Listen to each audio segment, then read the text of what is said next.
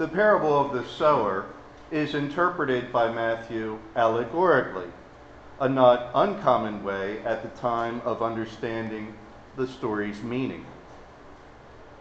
The Holy Gospel of our Lord Jesus Christ according to Matthew. Glory to you, Lord Christ. Jesus went out and sat beside the sea. Such great crowds gathered around him that he got into a boat and sat there, while the whole crowd stood on the beach. And he told them many things in parables, saying, "Listen, a sower went out to sow. And as he sowed, some seeds fell on the path, and the birds came and ate them up. Other seeds fell on rocky ground, where they did not have much soil, and they sprang up quickly, since they had no depth of soil. But when the sun rose, they were scorched, and since they had no root, they withered away. Other seeds fell among thorns, and the thorns grew up and choked them. Other seeds fell on good soil, and brought forth grain, some 100-fold, some 60, some 30. Let anyone with ears listen. Hear then the parable of the sower. When anyone hears the word of the kingdom and does not understand it, the evil one comes and snatches away what is sown in the heart. That is what is sown on the path. As for what was sown on rocky ground, this is the one who hears the word and immediately receives it with joy. But such a person has no root, and endures only for a while, and when trouble or persecution arises on account of the word, that person immediately falls away. As for what was sown among thorns, this is the one who hears the word, but the cares of the world and the lure of wealth choke the word, and it yields nothing. But as for what was grown on good soil, this is the one who hears the word and understands it, who indeed bears fruit and yields in one case 100-fold, and in another 60, and in another 30. The Gospel of the Lord. Praise to you, Lord Christ. In the name of God, Father, Son, and Holy Spirit. Amen. Please be seated.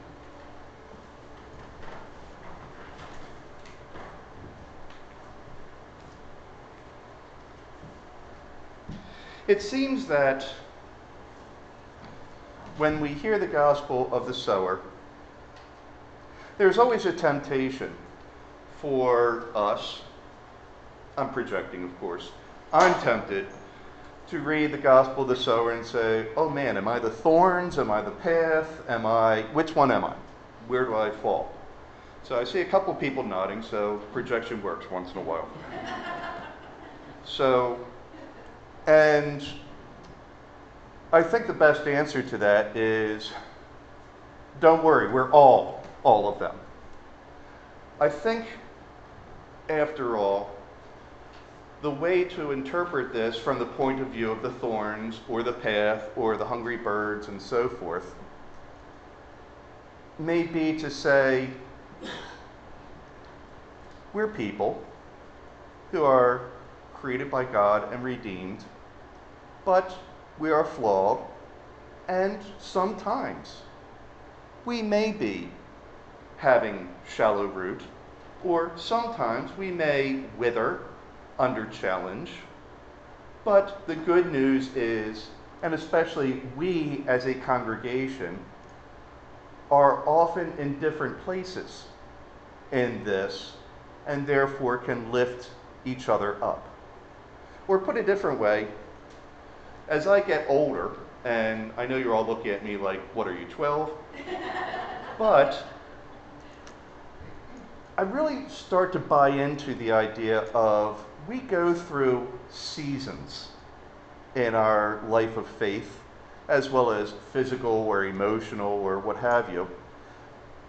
And we have seasons where we may be more prosperous, we may be more able to produce, And then there are the seasons where we just need to be maybe fallow, to rest, where we might need to take care of ourselves or our families. And so in a congregation, the mystical body of Christ, as it were, in a diocese, in a church, in a communion, we are all in different seasons. Some may be been there, done that. Some may be excited, where can I plug in and where can I produce fruit? Some may be just putting the toe in the water a little bit, and so forth. And that's exactly where we need to be. And that's great because as a congregation and as a body, we are all going to produce good fruit 100-fold, 60, 30-fold if we look at the long term, the overview, the big picture. So if you're wondering, am I the thorns or the path or the hungry birds? Yeah, you probably were at one point. But the good news is we are also the good soil. So I guess it's sort of like the riddle of the Sphinx, you know? Or I guess, is it Shakespeare's 9 Ages of Man? Did he have 9, 7, 12? Bunch of Ages of Man. Who was the Sphinx? Was that Perseus or Theseus, Dallas? Perseus, I think, right? The other one's a minute. Anyway, so this guy goes to a Sphinx, and the Sphinx said, what has 4 legs in the morning, 2 legs in the afternoon, and 3 legs in the evening? And if you don't get it right, I'm going to eat you. And everyone gets eaten, except for whoever this guy is who figures out the answer, and he says, the answer is humanity.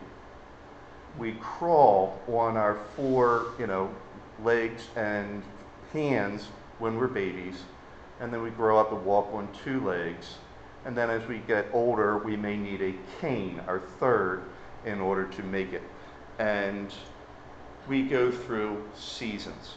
But in the final analysis, in the long view, we get where we need to be because we are lifted up by each other who find themselves in different seasons as well.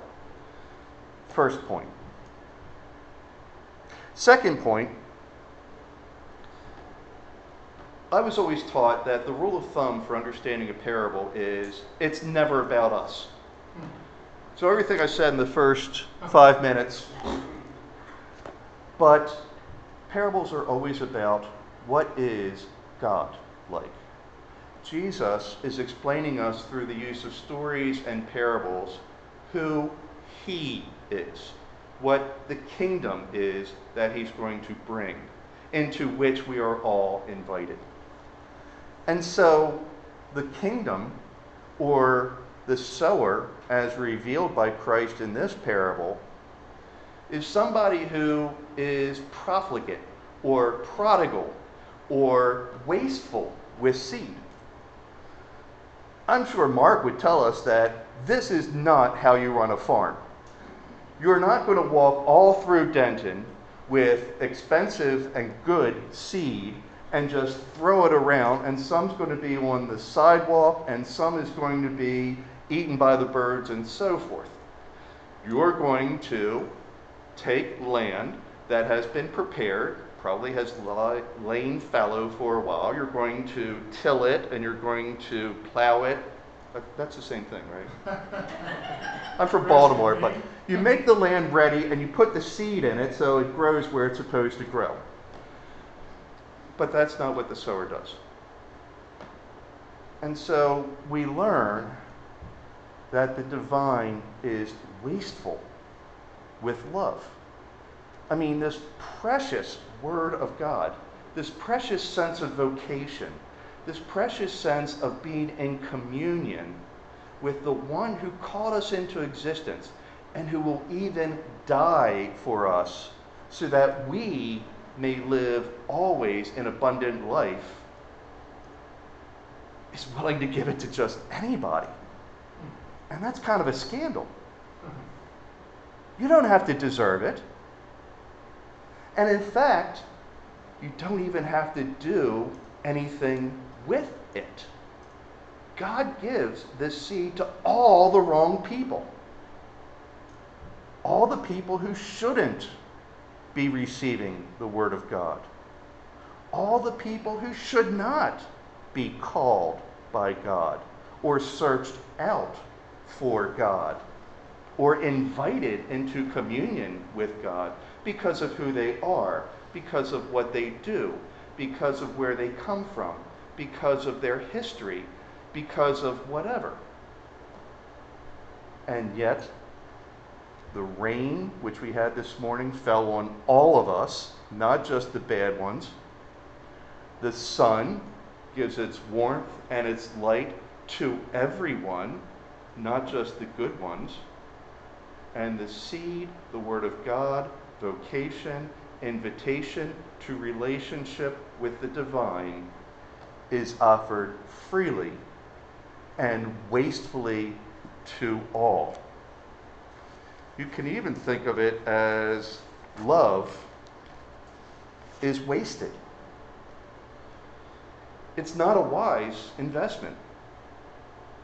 Love is not a powerful tool. It's given away without thought of profit or even outcome. Often love is swallowed up by ingratitude or falls into gaping wounds, or sown among evil and hatred, where no amount of love should succeed. Love is wasted gladly on the unknowing, the ungrateful, the undeserving. Even your love of someone dear is waste, for their love can only be a gift, not a transaction. We tread on the seeds of divine love. Daily we go out to sow wastefully, scattering as much love as possible. In the name of God, Father, Son, and Holy Spirit. Amen.